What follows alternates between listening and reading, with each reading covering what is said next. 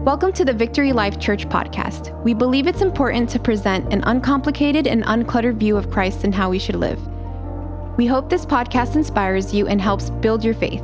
If you ever find yourself in the area, come check us out. For more information on services and events, visit us at blcministries.com and follow us on Facebook and Instagram at BLC Plantation. Come on, can we give God one more shout of praise? He's good. Come on. How we feeling, church? Good morning, Victory Life. How we doing? Come on, you could be seated. Could we welcome our church family tuning in online? Thank you for joining us. My wife is one of those at home right now online. I've got two little ones who are not feeling well, so she's there. So Cheryl, I love you, and I know you always want to be here. And she always tells me, she's like, you know, I always have to listen to you at the house. And so whenever my dad preaches, she's like, it's nice. I don't have to listen to you preach to me, you know. So is that why she's not here?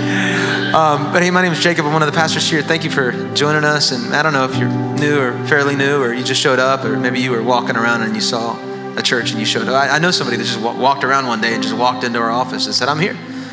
I said, why are you here? I said, because I was walking and I saw a sign. And like, you saw a sign? What kind of sign? Like, was it from God? Was it in the clouds? And he said, no, you're a sign out in the grass. This is Victory Life Church. And so he showed up here. So, man, it's good to be here. And I don't know, maybe you got your Bibles in here. Would you open up to the book of Esther? I was working every Tuesday. I spend time studying at the great coffee shop, Starbucks. And if you don't like Starbucks, find me another place that I can go to. But I was there, and I kind of spend my time there working on Tuesdays studying. And I had to clarify to my friend one time, because he called me one day and he said, hey, my wife and I, we want to help you out and give you a little extra income and some maybe a job opportunity for you. And I'm like, job opportunity for me? What are you talking about? He's like, yeah, you have to work every Tuesday at Starbucks, and maybe the church doesn't pay you enough. And I'm like, wait, I don't work at Starbucks. I study at Starbucks. But it's great, man. I don't know about you, but I love just getting out. I can isolate myself in a room and sit there and study and pray, but I love just being around people. And you may say, I get so distracted. I do. I have ADD and ADHD. I get crazy distracted. I've got 2 shots of espresso that I'm, downing, so I get very distracted. But I love it because I get to talk to people. And every time I'm at Starbucks and my Bible's open, almost every week, somebody says, is that a Bible? And I'm like, well, yes, it is. And then we just start talking about Jesus. So I love being out there. But I always see this pastor friend of mine who also pastors a local church. And every Tuesday we see each other. It's just like the common thing, like got my coffee, Bible, fist pump, like let's go. And it just so happened that the only chair available when he walked in was next to me. And so we're sitting there talking. I'm asking him, hey, what's your church going through? What are you guys studying? And they're going over things about forgiveness and talking about forgiveness. And then he asked me, he's like, well, what's your church going through? And I didn't even say anything. I just opened up the book, the page 416, and I showed him, and I said, this is the book we're going through. And he gasped. He said, no way. And I said, yeah. He's like, you just plan to do that now? And I'm like, bro, we're in chapter 7. This has been planned since November 2022 to go through this book at this time. How crazy is that, church? And so I'm sitting here asking God, and I'm telling my dad, Lord, what do you have for VLC? I don't think this is necessarily a timely message today. This isn't like a word that's going to change your life. I think walking through this book at this time might change your perspective on things. And so I'm asking God, what do you want? You've called VLC to walk through this book of Esther at this specific time with what's going on over in the nation of Israel. What do you want us to know? That's what I'm praying. What do you want us to know? What do you want us to do? We're receiving this right now, and it's for a purpose and for a reason. So what do you want us to know? Because who would have thought that we would be looking at headlines where things of the nature of kill the Jews, annihilation for the Jewish people. I mean, this is things we're reading right here in this book. And I love this book because it's a beautiful book of history. It's a book of beauty, but it's a book of, it's a prophetic voice of history repeating itself. About a race that is going to be eliminated. And there's one person who's now put in a position to make a difference and to stop it. And this is where we pick up in chapter 7. And so if you're with us, and if you haven't been with us, I'll give you a quick recap in a second. But if you're joining us, this is like episode 5 of the show that you watch. Episode 5, right? We've hit the first 4 episodes and we're now in chapters 7 and 8. I'm gonna try to do my best to get through 8, but it's hard getting through 7. But we're on episode 5. And the title of this episode is Justice Served, Hope or Honor Given, and Hope Released. Justice served, and that's a long title. This is a lot. I could have just said there's 3 points here: justice served, honor given, and hope released. But there is about to be hope released to the people. The enemy thought he had them, but God said, those are my people. Those are my people. And so, Father, we pray one more time before we read your word that, God, you would do only what you can do. Would you reveal things to us that we had not known about this book? Would you teach us things that we can learn and discover to not just be better students, but to be better responders, how we can respond to the situation, how we can not just pray, but what can we do, Father? What can we do as a church? What can we do as a family? What can we do as an individual in this room? You may be thinking, man, there's not much for me to do, but God, what is it that you want us to do? Can you show us that? Can you reveal us something for us?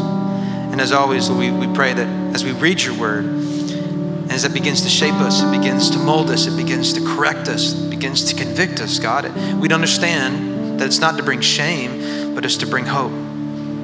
That you're always calling us to something better. You're always calling us to something bigger. And so we worship you, we love you. And it's in Jesus' name, amen. Amen. Let me give you just a brief recap of the book of Esther. If you got your Bibles, we're going to be in chapter 7, but it's 100 years after the Babylonian exile, and here the remaining Jews, or a lot of them, are in this city of Susa, which is the ancient capital of Persia, and they're trying to figure out how to, do I continue to do all that I've done for all these years, but I'm being persuaded and told to compromise by a wicked king of Babylon. And there's this wicked king, and that the wicked king happens to be looking for a new wife. And he does some beauty pageant contests and uprises this girl named Esther, this Hebrew girl. And Esther is given favor, and she's picked to be the next queen. Now, nobody knows that she's Jewish. She's just picked to be this next queen. She's in fact going by her Persian name, which is Esther. Now, as Esther becomes queen, there's this plot that thickens. This weapon has been formed. There's this man by the name of Haman who gets elevated into a position. He doesn't really deserve it, and people know that he doesn't really deserve it, so they don't really want to worship him or bow down to him. But the king says you have to worship and bow down. So everybody does, except one man.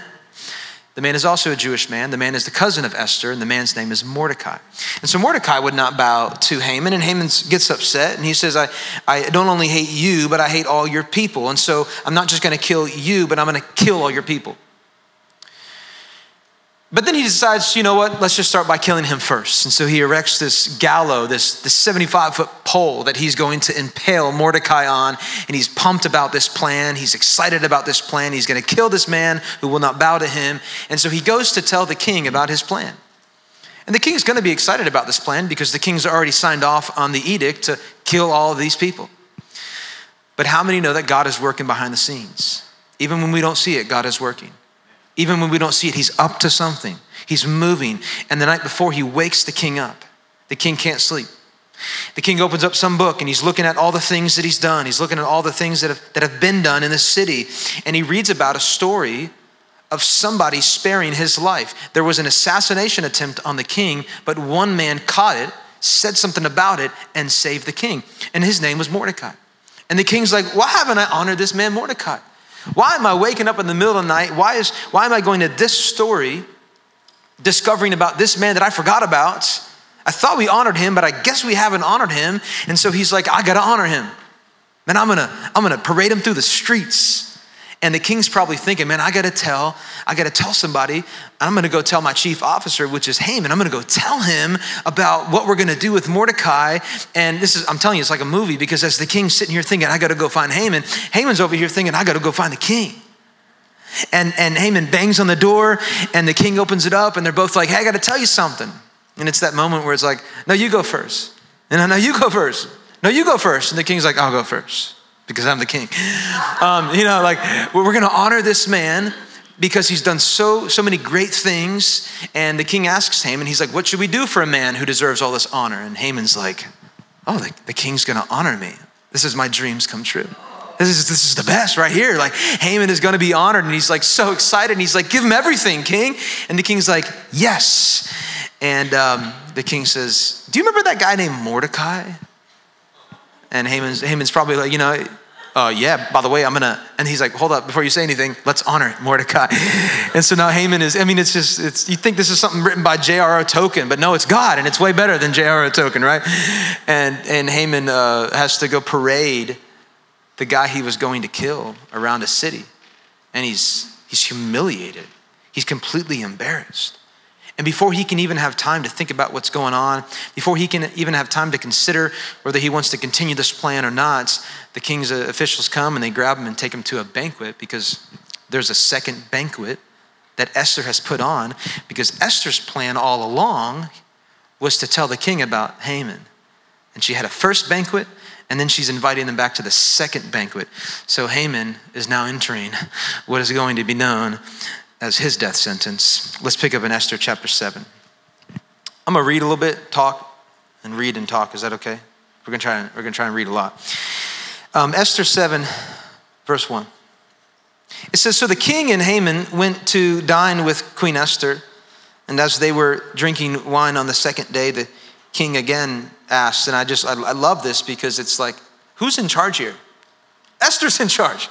It's like she's the queen who didn't have a lot of respect, but she's the queen and she's in charge. It's like God is like, hey, just trust me. I'll put you in charge. Just trust me. Now she's the one setting the scene. She's the one setting the conversation. It's not the king or it's not Haman. So the king asks, he says, Queen Esther, what is your petition? Because it will be given to you. What is your request? Even up to half the kingdom, it'll be granted to you. Just ask me, Esther. I'll be generous with you. And here's where we're going to sit on for a little bit. Esther's petition and Esther's request. She says, if I have found favor with you, O king, and if it pleases your majesty, would you grant me my life? This is my petition.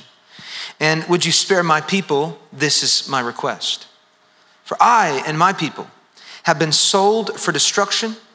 They've been sold to be killed, and they have been sold to be annihilated.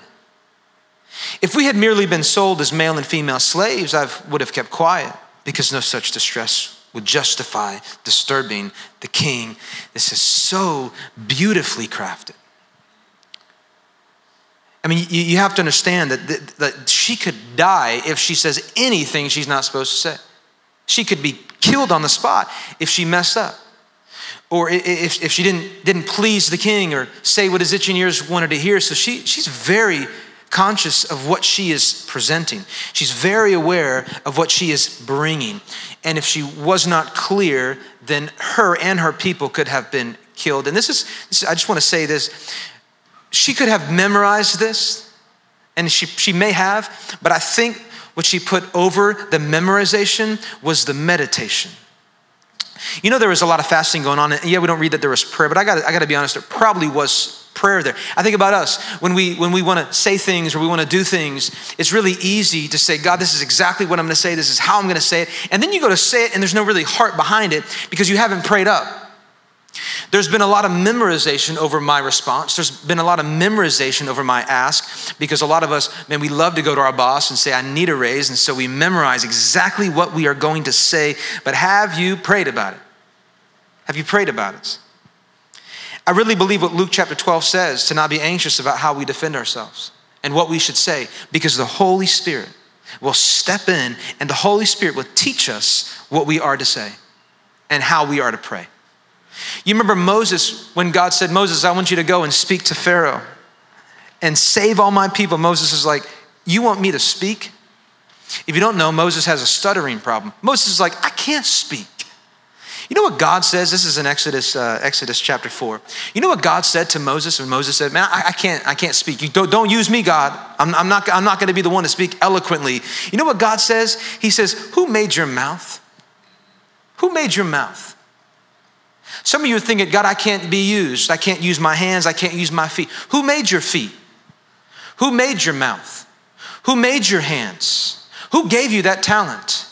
Who gave you that knowledge? God, I can't use this. It's not going to be that great. You're calling what I gave you not great? I gave it to you. God said to Moses, he said, I gave you your mouth and I will teach you what to say. He said, I'll be your mouth.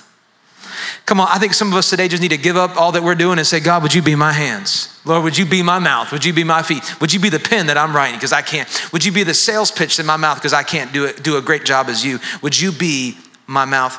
God says, Moses, I'll be your mouth. So this request by Esther, I want you to notice two things in this. And the first is the very last word in the middle of chapter 4, and it's the word annihilation. She goes to the king and she presents her request. She presents her petition. She says, we're going to be destroyed, we're going to be slaughtered, and we're going to be annihilated. Now that word annihilation in the Hebrew means to perish. It doesn't mean to be persecuted or to be imprisoned or to be tortured. This isn't what Esther's bringing to the king. Because if she was bringing that to the king, it may not have fazed the king and he may not have thought anything of it. Because if she would have said, which she says in verse 4, if it were enslavement, I wouldn't have brought this to you. But king, this is not enslavement. This is complete annihilation. And she's quoting the words that Haman used in chapter 3. When he said, we will annihilate these people. Now, let me get into what's going on today.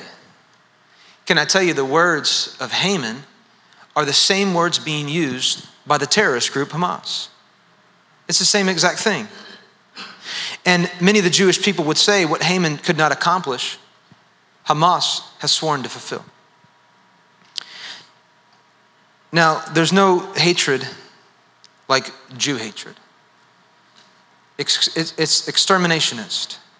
There is no, let's persecute them, let's torture them, let's imprison them. No, this group has been hated, like many other groups have been hated. We've seen that with racial groups, with ethnic groups, with religious groups, but this hater seeks to exterminate. This hater seeks to destroy. This hater seeks to end an entire race.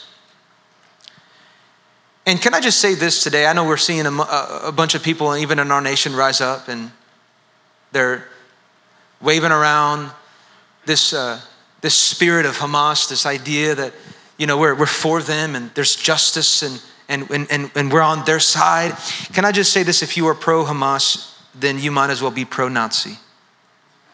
And if you're pro-Hamas, then if you would have been alive at this time with Esther, you would have been on Haman's side and said, we might as well just destroy all these people.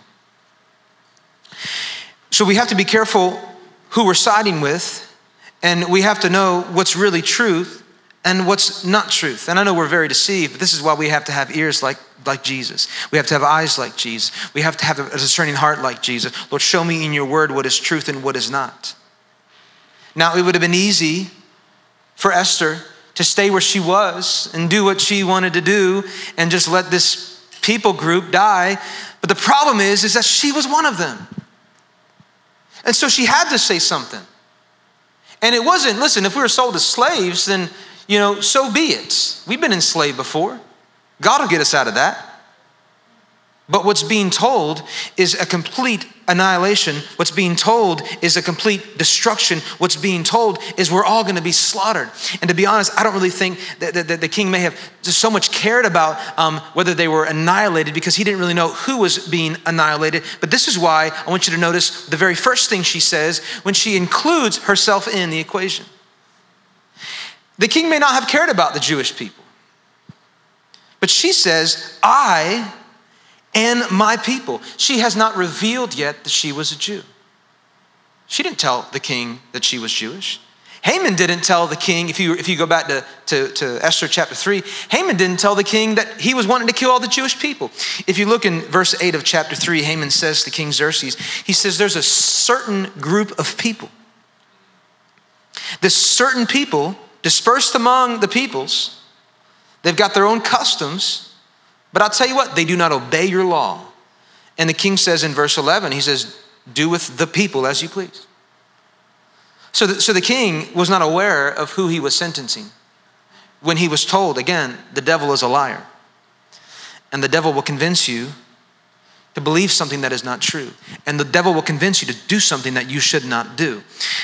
He has no idea who he's sentencing to death. He's given permission to Haman to kill all the Jewish people. But I'll tell you what, who he did care about was Esther, was the queen. Esther, knowing that he cared about her, included herself in the scenario. She attached herself, the one thing the king cared about, to the equation. And then we see here the king's response. And I want you to know that this could have gone one or two ways. You remember a couple weeks ago when Pastor Don was here, he talked about the gold scepter, right? And in order for anybody to speak in front of the queen, they had to be given the gold scepter. That means that you now can speak. And if you're not given the gold scepter, you're killed. So she was given the gold scepter, and she brought about this banquet. And here she is about to present her petition, about to present her request to the king, talk about the bravery and the courage of Esther. Yeah, we know that Esther wasn't perfect. And this is a story again of God using ordinary people, imperfect people, to fulfill God's perfect plan, to fulfill God's purposes. But we have to talk about the courage and the bravery of Esther, because the king could have said, oh wait, you're one of those people? Haman, get her out of here. In fact, execute her on the spot. And this is why what we bring to God has to be wrapped in meditation, has to be wrapped in prayer. And so what she's bringing to the king could either kill her or it could save her.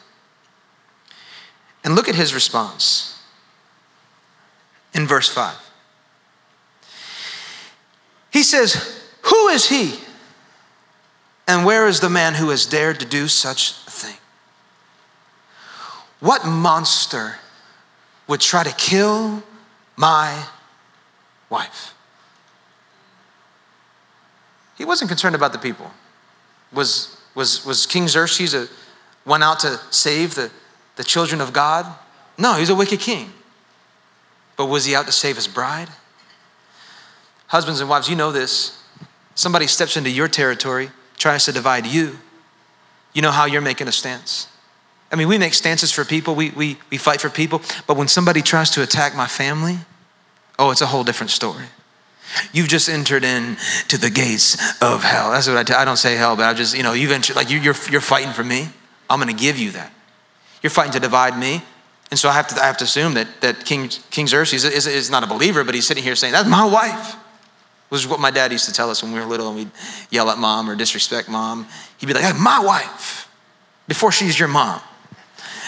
And I'm like, oh, I hate that. And now I say that to my kids all the time. It's like, that's my wife. You get in between us.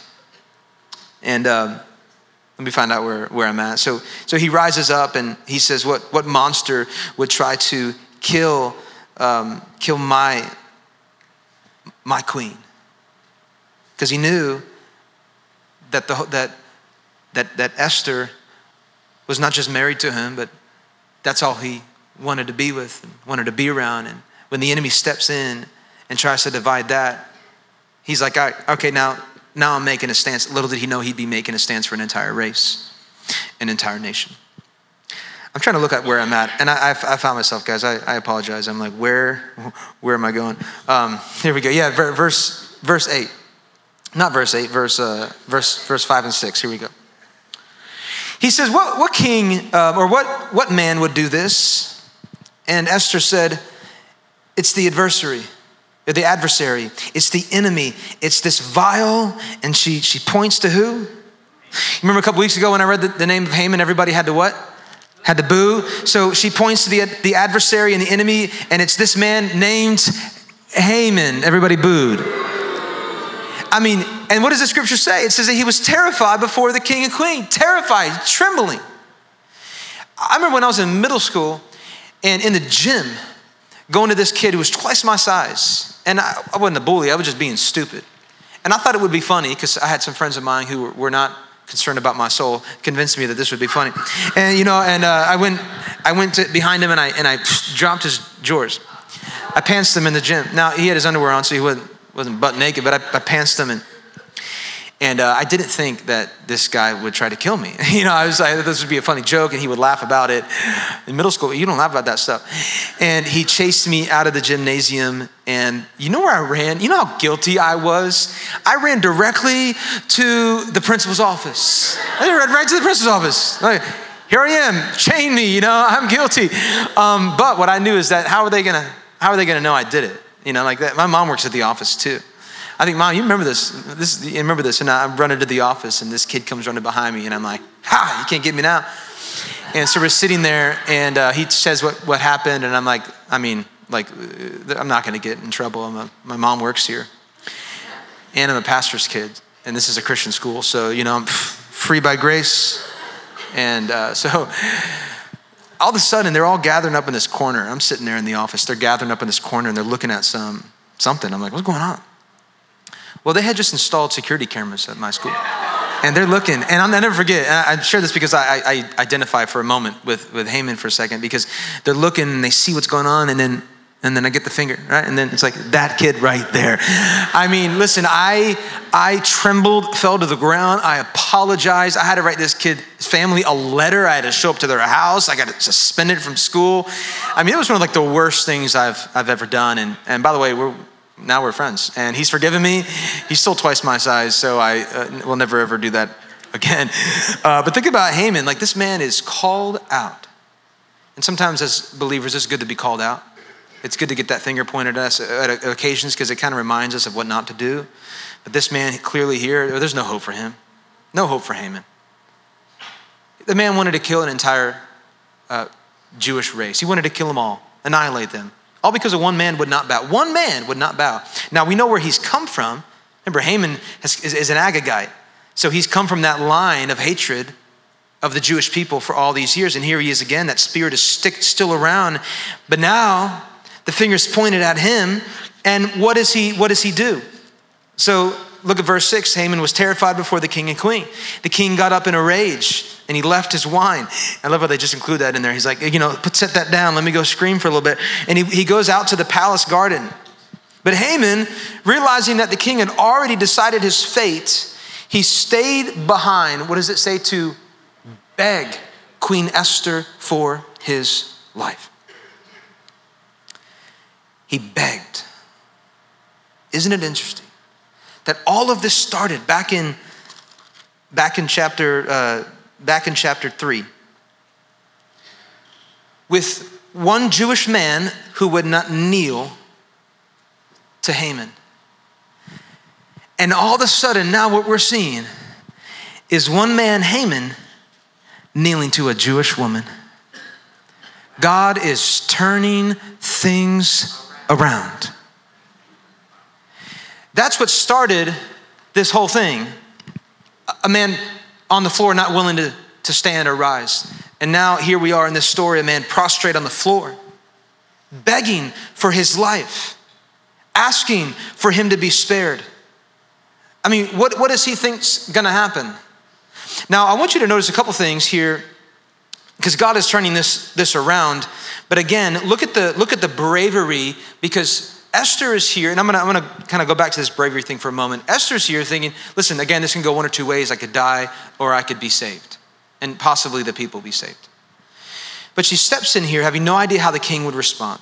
She could have stayed quiet, but it was the constant ringing of the cries of her people that moved her. It was the constant noise of the suffering in the city that moved her. It was the cries of her cousin that moved her. Can I ask you, church, what is moving you to be brave and to be courageous? Go back to 9/11.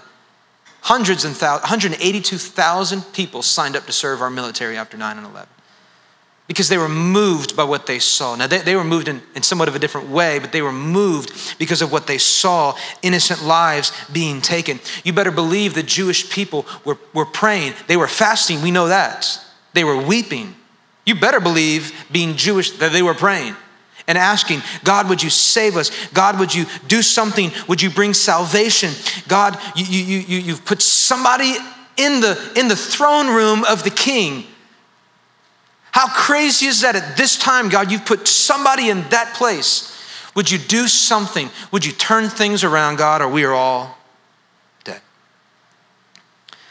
And I wondered today as we see things, as we're watching things on the news, I have to get off Twitter. I got to turn it off because it's like the things that I see, I can't even think. I can't even continue the rest of my day. I mean, we saw the headlines, 40 babies killed and many beheaded. And we're over here, we have a church service and, we're going to go have fun and we're going to go watch some football today. And sure, I'm not saying you can't do those things, but are you not being moved by what you're seeing? Queen Esther is clearly being moved by what she's hearing, even though if she takes a stance, not only is she going to lose her job, but she could be killed. But it's important because this is the people of God. Are we saying the same thing, church? This is important for us to make a stance, for us not just to pray, but to do something. God, what is it that you want us to know? And can I be honest, as one of your pastors, you know what my flesh is telling me right now? My flesh wants vengeance. My flesh wants to kill. That's just my flesh speaking. Can I say that?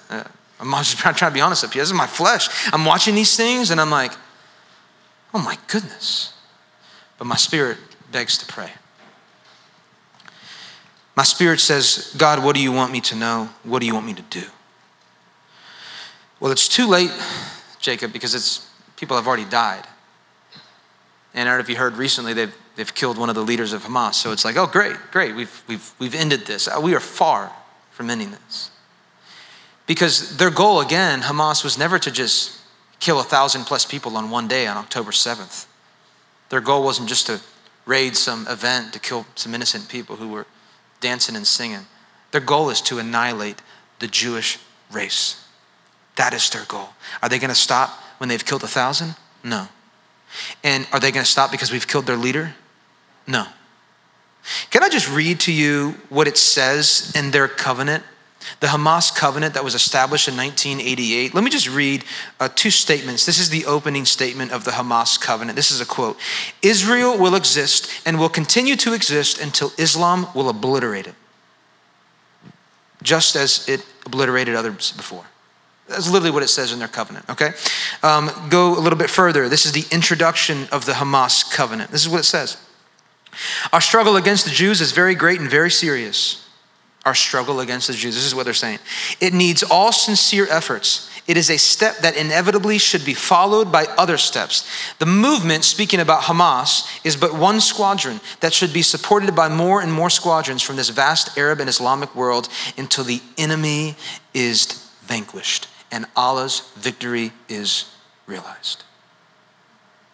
Now, is this what all the Palestinian people are saying? No, I'm not putting them all in one category. No, that's not true. There are good and bad on both sides, and there are good on the bad side. But this is an organization that is out to annihilate all the Jewish people. Now you may be thinking, well, I'm not Jewish, so they're not after me. Well, that's false as well. You look at Article 31. I don't have this on the screen, but this says any religion, including Christianity, that does not recognize the sovereignty of Islam and does not fear Allah, is an enemy of Hamas that will face complete destruction. Their goal was never just to end the people worshiping on Saturday. They're going to start there, and then they're going to go to the people worshiping on Sunday. Now, I don't say this to bring fear. I say this to know who you believe in, know what you believe in, know that God is good, and God is greater than any enemy out there. Greater is he that is in me than he that is in the world. So I don't want to bring fear, but don't just think, oh, we've killed a couple of guys, we're done, we're good, let's go, let's hoorah. No, this is still going to go on. And they're not going to stop. They're not going to stop with the Jewish people. They're going to continue on. And we can wipe out as many leaders as we want, but that spirit of Haman, that spirit of the Nazis, that spirit of Hamas will continue. It might just be under another name. And so what are we doing?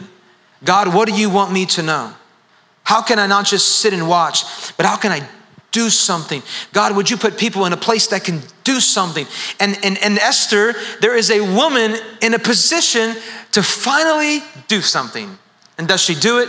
She does. She's brave. She's courageous. Church, we need some more brave and courageous women. Come on, women of God in our church, in our communities, in our homes. And here we have a great example of one who is brave, who is courageous, who isn't responding in fear, isn't responding in emotion. She's not responding in vengeance, but she's responding that's been wrapped in meditation, that's probably been wrapped in prayer. This is her response. God, I only want to say what you want me to say.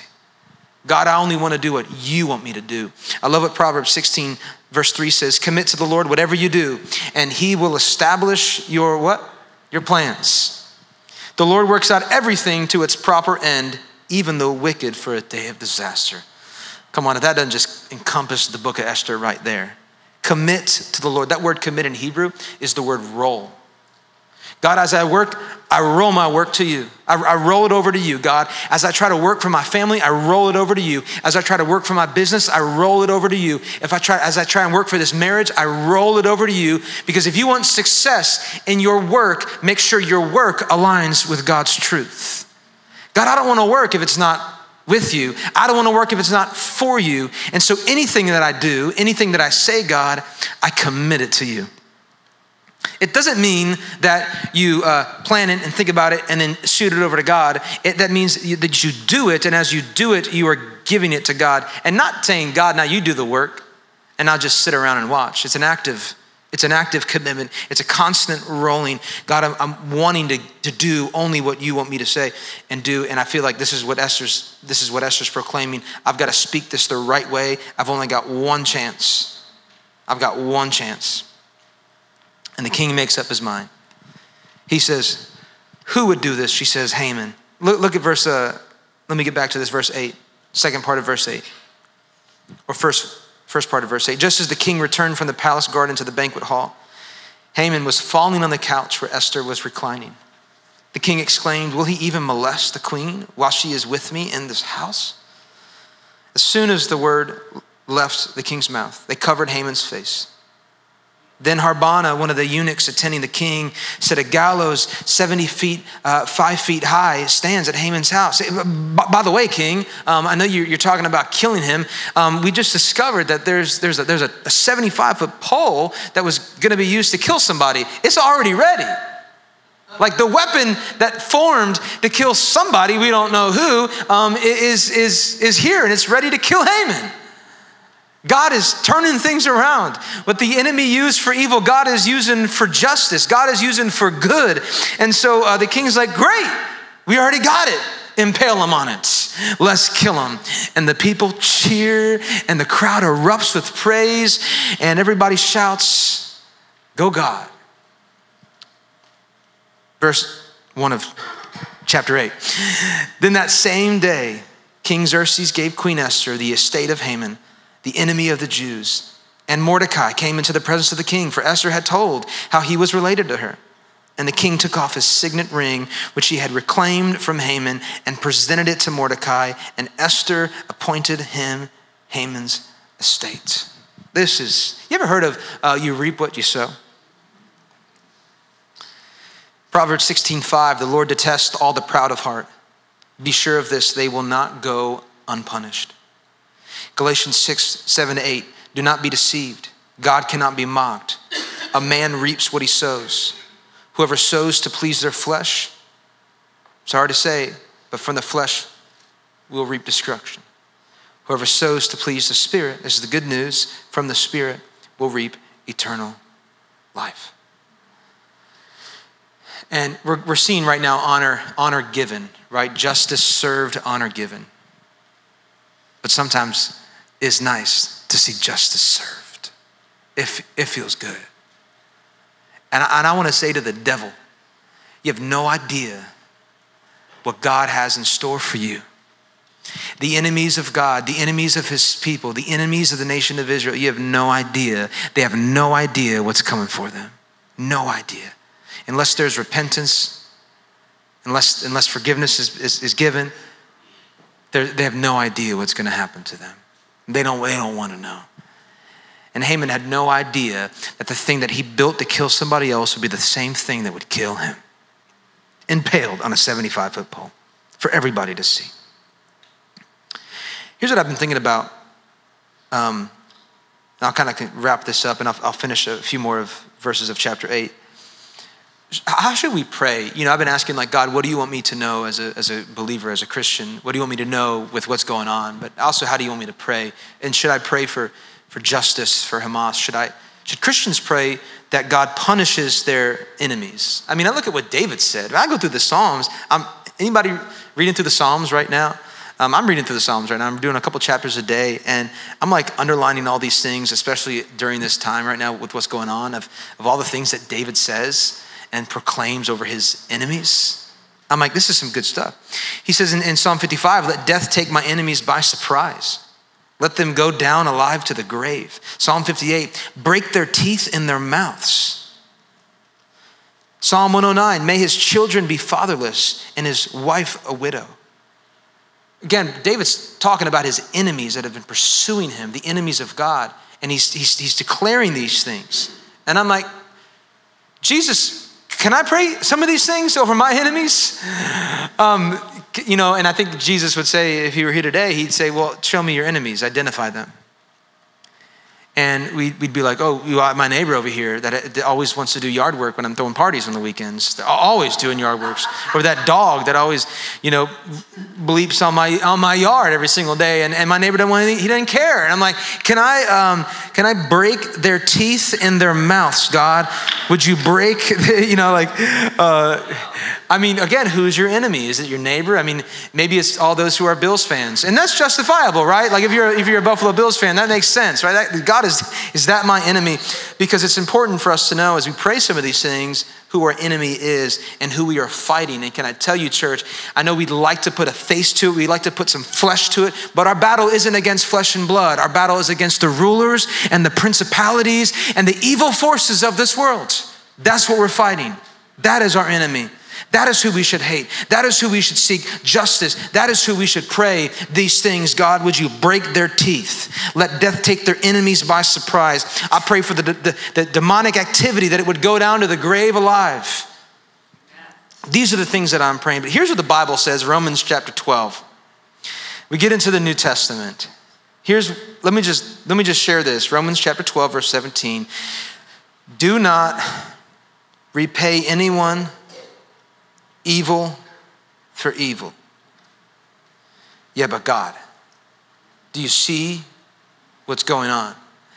Well, the Bible says, if God were here, he would point to Romans 12, 17 and says, do not repay anyone evil for evil. In fact, be careful to do what is right in the eyes of everyone. Verse 18. If it is possible, as far as it depends on you, live at peace. Well, God, that's not always possible. Great. So I can repay any evil for evil? No, he's not talking about that. He says, do not repay evil, for evil. But he does say, if possible, live at peace. So that's what we should desire. Verse 19, and here's the best part. Do not take revenge, my dear friends, but leave room for God's wrath. God, have all the room you want right here. Have it all. It's all yours. I don't need to do anything. And if I do anything, it's not going to be as good as what you're going to do. So God, all the room is yours. Leave room for God's wrath, for it is written, it is mine to avenge. I will repay. Here's what one author said. Since we have the cross, our response is to pray down reconciliation, not judgment. Since the cross. Remember, David's time is before the cross. Since the cross, what do we pray down? God, send them fire, send them death. Send our enemies over there killing innocent people in Israel. Send them fire and send them death. It'd be easy to pray. It'd be easy to ask for. And many people are asking for that. They ask for that. But here's as a believer, as a Christian, my response isn't to pray down judgment. My response is to pray down reconciliation. Do you notice that Esther does not beg for her enemy to be killed? She could have gone up there and said, King, this man is wanting everybody else killed, but my petition and my request is that you kill Haman. That's not what she says. She doesn't say that. She could have said that. And she could have been perfectly justified by saying that. Haman, kill him, king, please, because he's about to kill us. No, she doesn't say that. She just says, would you free us? Would you save me? Would you save my people? And again, God is in control of the response. We are in control of what we are supposed to say. God is responsible for the outcome. So God, I speak what the Holy Spirit is telling me to speak, because the Holy Spirit is teaching me what to pray and what to say. And so I'm going to say it, but I'm going to trust God that you're responsible for the outcome. You have to trust God that he is responsible for the outcome. What you've been praying for, what you've been asking for, trust God. Don't try and be God. Because a lot of us, we're great at that. We try and be God. We try and move things around. Give me the chessboard. Remember the chessboard? Let me move that, move that. God doesn't know what he's doing. Let me move that over there. And God's like, what are you doing? Let me be God. Because here's what I know about God. He's way better at being God than I'm at being God. Amen? He's way better at it. He's way better than you as well at being God than you are. So let him be God. Let him control the response. She could have said, okay, save us and kill him. No. The king said, okay, I'm going to save you and I'm going to kill him. Great. Wow. Awesome. Thank God that you were responsible for that. And so she petitions for the salvation of her people. God, spare our people.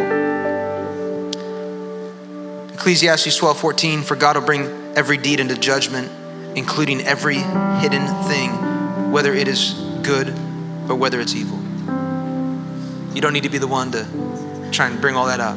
If God gives you a moment to speak, you speak. If you need to make a stance, you make a stance. But God is going to be the one. Don't worry. You may be sitting here thinking, oh, I just wish somebody would say something. I wish that would be seen. I wish that sin would be known. It'll be known. It'll be known. Because every deed, God will bring into judgment, including every hidden thing. So back to verse 3 of chapter 8. Haman loses everything, right? Haman thought he'd achieved everything, but he ends up losing everything. He had it all and he ended with nothing. And it's a perfect example of somebody climbing a ladder of success. They get to the top, they look down, they realize they climbed the wrong place. They climbed the wrong building. They thought they had it all, but in the end, they really had nothing. It goes on to say in verse 3, because there's something very important we have to know. Although the king has saved Esther and has now killed Haman, there's still an edict out there to kill all the Jewish people. So something now has to be said again. It's like another time. Esther has another opportunity, because she could have said, great, I'm free, Mordecai's free, and Haman's dead, it's over, great. But it's not over, because there's still this edict out there to kill every single Jewish person, to annihilate all them. So in verse 3, Esther again, she pleads with the king. Falling at his feet, weeping, she begs him to put an end to the evil plan of Haman the Agagite, which he had devised against the Jews. And here it is, the king extends the gold scepter. He says, Esther, speak. Verse 5, if it pleases the king, and if he regards me with favor and thinks the right thing to do, and if he's pleased with me, let an order be written overruling the dispatches that Haman, son of Hammedatha the Agagite, devised and wrote to destroy the Jews in all the king's provinces. For how can I bear to see disaster fall on my people? How can I bear to see the destruction of my family? So yes, we see justice being served and we see honor being given to Esther and Mordecai. But what about all the people that have no hope, that are going to die? What about those people? And the king responds, you can read it. He says, I can't overrule anything that I've made. Once I've signed it and put my ring on it, it's final. And so Esther comes back and she says, write a new one. Write a new one that just tells the Jewish people that they can defend themselves, that they can be ready for this day. You know, maybe we're in some fear about the day of jihad that was happening Friday. This is a day that's happening. The annihilation of the Jewish people is going to take place on the 13th day of the 12th month of the month of Adar. This is going to happen. And Esther's like, just write something else just so we can defend ourselves. Again, she was given favor. Look at verse 11. I'll close with these 3 verses. The king's edict granted the Jews in every city the right to assemble and to protect themselves, to destroy, kill, and annihilate. Wait a minute, I heard those words before. To destroy, kill, and annihilate. That came from Haman. And which it really came from the king. And now the king here is saying, here's my order to the Jewish people, that they can kill, destroy, and annihilate any armed force of any nationality or province that might attack them and their women and children, and to plunder the property of their enemies. The day appointed for the Jews to do this in all the provinces. Remember, there's 127 provinces. That of King Xerxes was the 13th day of the 12th month of the month of Adar. A copy of this text of this edict was to be issued as law in every province and made known to the people of every nationality, so that the Jews would be ready on the day to avenge themselves on their enemies. The devil said, God, I put a death sentence on all these people. What you gonna do about it, God? And God said, I've armed them. I've equipped them. The devil said, I got all these people. They're about to be annihilated. And God said, these are my people. Try again. Try again. I mean, this is the greatest story of what the enemy was trying to use for evil. God was like, I'm gonna turn it around for good. And although what was meant for destruction is now going to be meant for salvation. What was meant for destruction is now going to be meant for salvation. Can you think with me about anything else in the Bible that the enemy used for destruction that God used for salvation? Let me give you the answer. It's the cross of Jesus Christ. The cross. The enemy said, man, I got you and I got all your people, and now the one who was leading you is going to be dead. And he's going to be nailed on a cross. He's going to be humiliated. And the enemy thought that he had won. The enemy thought that he had found victory. And many of you can go back to the moments where you thought the enemy had you as well. But then God showed up and he saved you and he spared you. The enemy thought he had the ringleader, the man, the Messiah on the cross, dead. He thought he had him. That cross was meant for destruction. And God was like, this is going to be used for salvation. And now for how many years now since that? Christians all around the world, believers all around the world, look at that cross much differently. It isn't to bring shame to anybody. It isn't to bring condemnation on anybody, but it's to bring hope. It's to bring hope. The book of Esther is a story about salvation in the middle of darkness, in the middle of lack of hope. It's about God using people to fulfill his purposes. And that purpose just happened to be the salvation of his people. And I wonder today, if you're in this room, if you're thinking, well, and I can relate to those Jewish people because I'm in a place right now where there's no hope for me. Nothing ever is going to turn around. You talk about things being turned around. Nothing's ever going to be turned around. And can I just tell you this morning that I don't know what you think about God or how far you think he is from you and how he didn't love you and didn't do anything for you. And he is madly in love with you. The scripture says he loves you so much that he sent his son to die on a cross so that you could be saved. That's how much he loves you. Could you die for somebody right now? If you could, you'd be madly in love with them. Yeah, maybe I could do it for my wife and my kids. I don't know if I could do it for everybody. I hope that I could, if I was in that situation, if I really loved you, I would do it. But God said, I loved you all. Even if you don't believe, I'm still going to die for you. That's the greatest example of the enemy thinking that he had God, and God said, man, I've had this all in my hand all along. He's got you in your hand. Would you stand up all across this room? Let me pray for you. I just wonder if there's anybody here who's struggling because there's a lack of hope, and maybe you're here thinking, man, God can't do anything in my life anymore. It's all done. There's nothing that he can't turn it around. There's no hope for me. Well, he has a plan for you. He has a plan to prosper you, a plan to make you successful, a plan not to harm you. That's what he gave the nation of Israel. He gave them that promise. And so I believe that too. Like God doesn't want us to walk in condemnation. God doesn't want us to walk in sin. God doesn't want us to walk in abandonment. God doesn't want us to walk in fear. He wants you to walk in faith. And you can't walk in faith because you've been living in fear this whole time. And so maybe today you just need to shout out loud and say, God, I believe. God, I believe.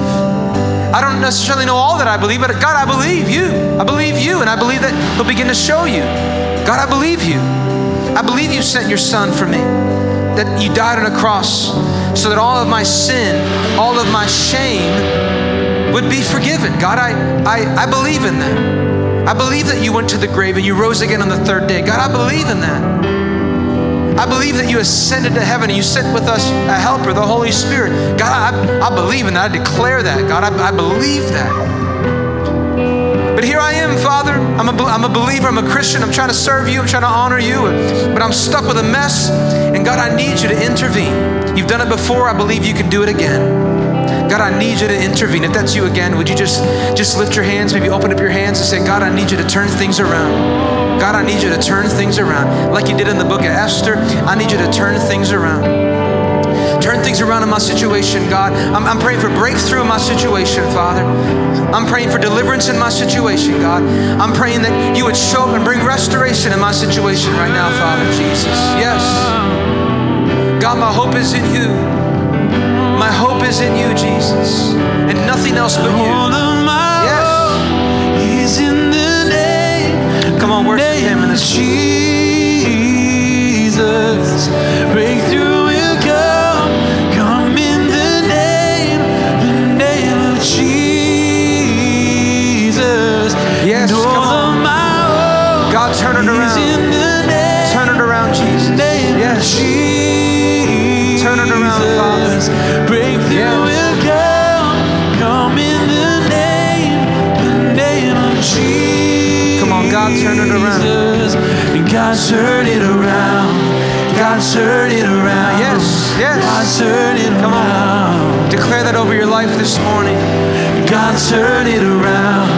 God, turn it around. God, turn it around. Come on, keep on singing that. Keep on declaring that. Yes, Father. God, turn it around. God, turn it around. God, turn it around. Yeah. God, turn it around. God, turn it around. God, turn it around. Hey, I want to ask our prayer partners to come up to the front. If you're a prayer partner, would you just make your way up here? And maybe you just need some encouragement today. Maybe you need somebody to pray for you. But I don't know about you, but if I showed up to a place on a Sunday and they told me that there would be somebody that would pray for me, and I'd be all about it. I may not be in deep, dark sin or have a lot of issues, but I got things that I'm praying for. And the Bible says, bring those things to the altar. Bring them to God. And so we've got incredible leaders up here that will pray for you and talk with you. And maybe you've got some things you just need to get off your chest. Maybe you have some questions about how you can serve and support Israel better. And you don't know. And so you're going to come up here and just say, Lord, what should I know? What should I know? How can I fight for your people? How can I do that in a better way? How can my family do that? But if you're here and you do not know Jesus and you don't believe, the Bible says today is the day of salvation. Because at some point, you will breathe your last breath and you will not know when that is. And you will be faced before a just God who will say, great, I knew you. Or He will say, depart from me because I did not know you. And so if you want to be sure today that when you die, you will go to heaven and spend eternity with Jesus. The Bible's very clear. Believe in your heart, confess with your mouth that He's Lord. And today you can be saved. And if that's you, I want to pray with you. And we want to pray with you up here. And we want to invite you into the family of God. But if you're hurting, if you're broken, as the team continues to worship, would you come? Feel free to make your way up here. Feel free to kneel. Feel free to pray. So Lord, we're asking today, would you maybe turn some things in our hearts that we don't know and that we need to know? Give us a greater desire to serve your people, to serve the nation of Israel. There is no righteous nation, God. There are wicked nations, but Lord, those are your people. And at the end of the day, I'd rather side on the side of your people. So Lord, show us what to do. Turn some things in our hearts around in this church. But God, even in our situation, would you turn some things around right now, Jesus? Right now, Father, we worship you. Sing, God, turn it around. Come on. God, turn it around. Yeah. God, turn it around. God, turn it around. God, turn it around. God, turn it around. God, turn it around. Thanks so much for listening to this podcast. If this has blessed you, would you consider giving a financial gift to help bring this message to more people? You can do that at vlcministries.com/give. You can also subscribe, rate, and share this podcast with your friends and family. Here's what we believe: living God's way, everywhere, every way, every day. We love you and God bless.